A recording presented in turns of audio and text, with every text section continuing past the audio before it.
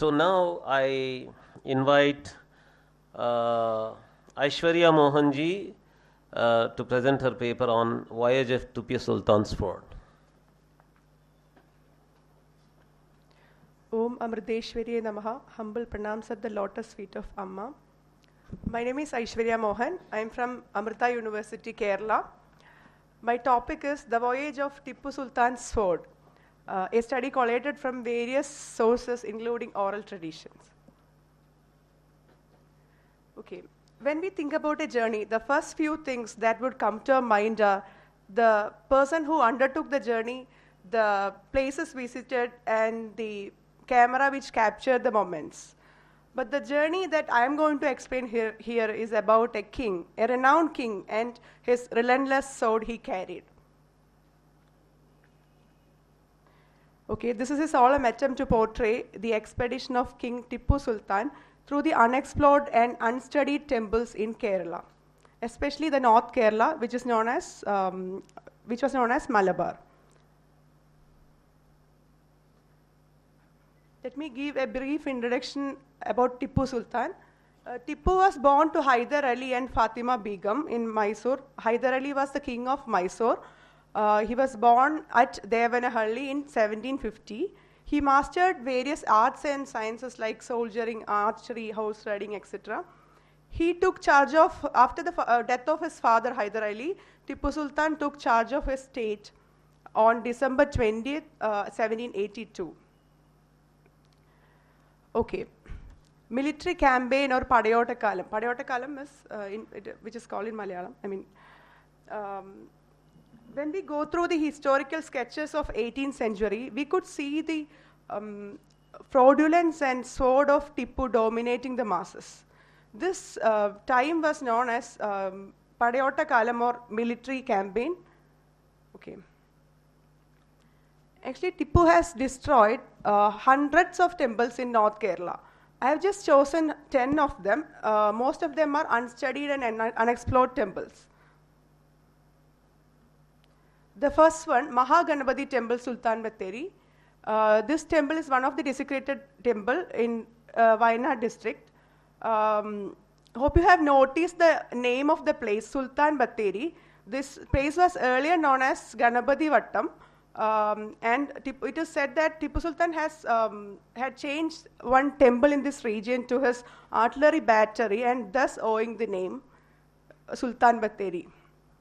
Unfortunately, we use the same name for this place, even now. Okay. The second place is Trikkandiur Shiva Temple, Tirur, which is located in the western part of Malappuram district. This region was earlier known as Vettattunadu.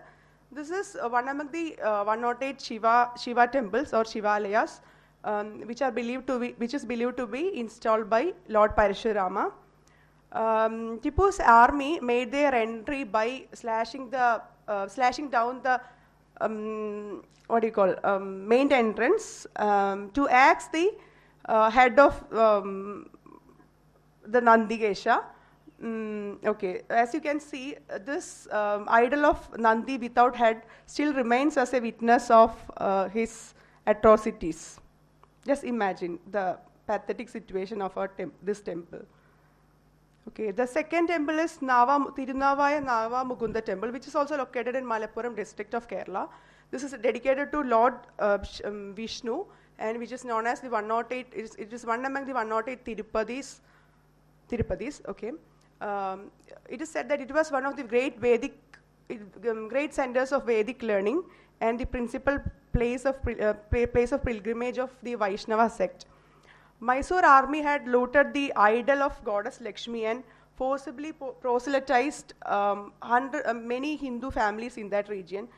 This is the Francis Buchanan says that. You can just go through it.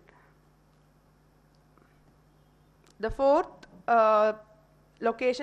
fourth temple is Sri Durga Bhagavati Temple, Ponnani. This ancient temple is dedicated to Durga, is located in Ponnani, Malappuram district. This is one among the 108 Durga Alayas, which is believed to be installed by Lord Parashurama. After smashing the idols in the temple, Tipu converted the entire temple into an ammunition depot. Okay. This can be verified from the account of William Logan in his book Malabar Manual. Okay. The fifth location is Shiva Parvati Temple, Nadakkaungal. This is one among the hundreds of demolished temples in Kavanur region in Malappuram district. The temple premises display the terror of Tipu's atrocities even today. Just as you can see, there is no roof, and they demolished the roof and the main door of the temple. Due to the lack of adequate fund, they couldn't do anything. And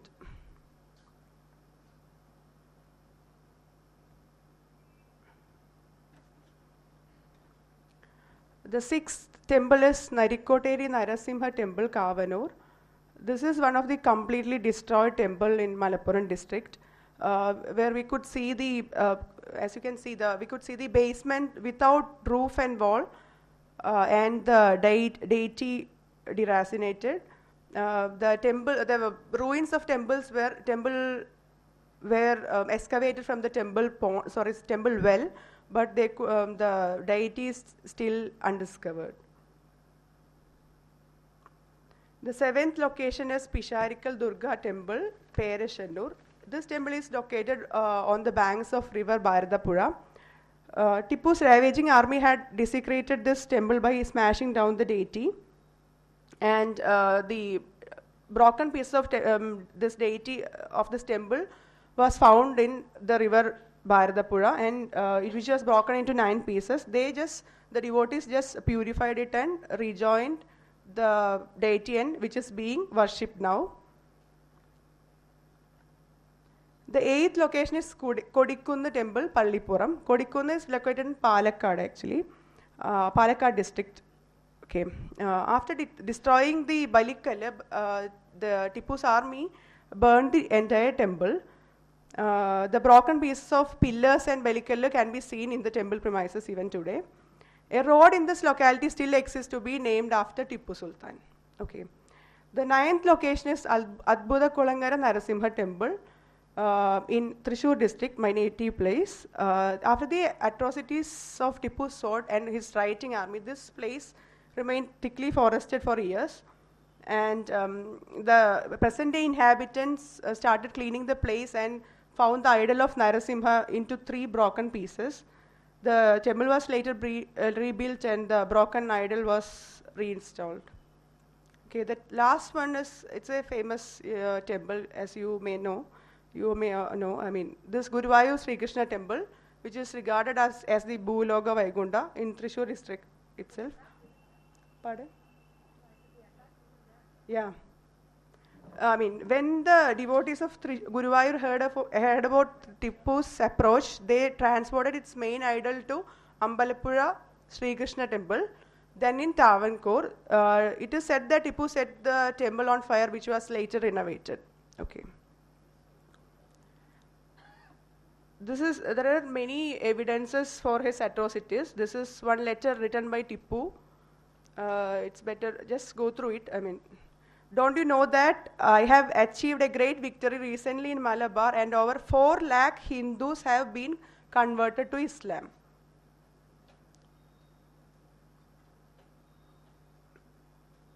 This is from the account of Paulino da Bartolomeo. He was a Portuguese missionary who lived in Malabar. Just read the last 2 lines. He's talking about Tipu's atrocities. He ordered all the churches and temples to be burned or destroyed. Christian and pagan. Pagan means Hindu. Pagan women were compelled to marry Muhammadans. Okay. It is clear that by demolishing all the temples in his way, he just focused to wipe out all and any other culture from this sacred land, just like other Islamic invaders.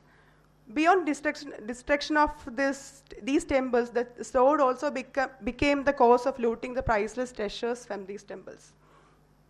It is quite apt to recall Tipu through his sword, because his only offer to idol worshippers were either skull cap or sword by his death. Death by his sword. Okay. Then, as my guru, Mata Amritanandamayi Devi says, temples are indeed the pillars of our culture, and we are duty bound to take care of them. If we do not do it, the society will drift aimlessly, just like a kite that string has been cut. This study aims to challenge negationism, which is not to reawaken the old ghosts, but instead not to repeat the same mistakes. And let me conclude with this. We have seen different types of yatras in this, the last 2 days. But I know that all yatras were happy and all, but this one is different, I know. This might give grief, that's true. But I would like to tell you one thing. History repeats itself if we do not learn from it. Thank you. That's all.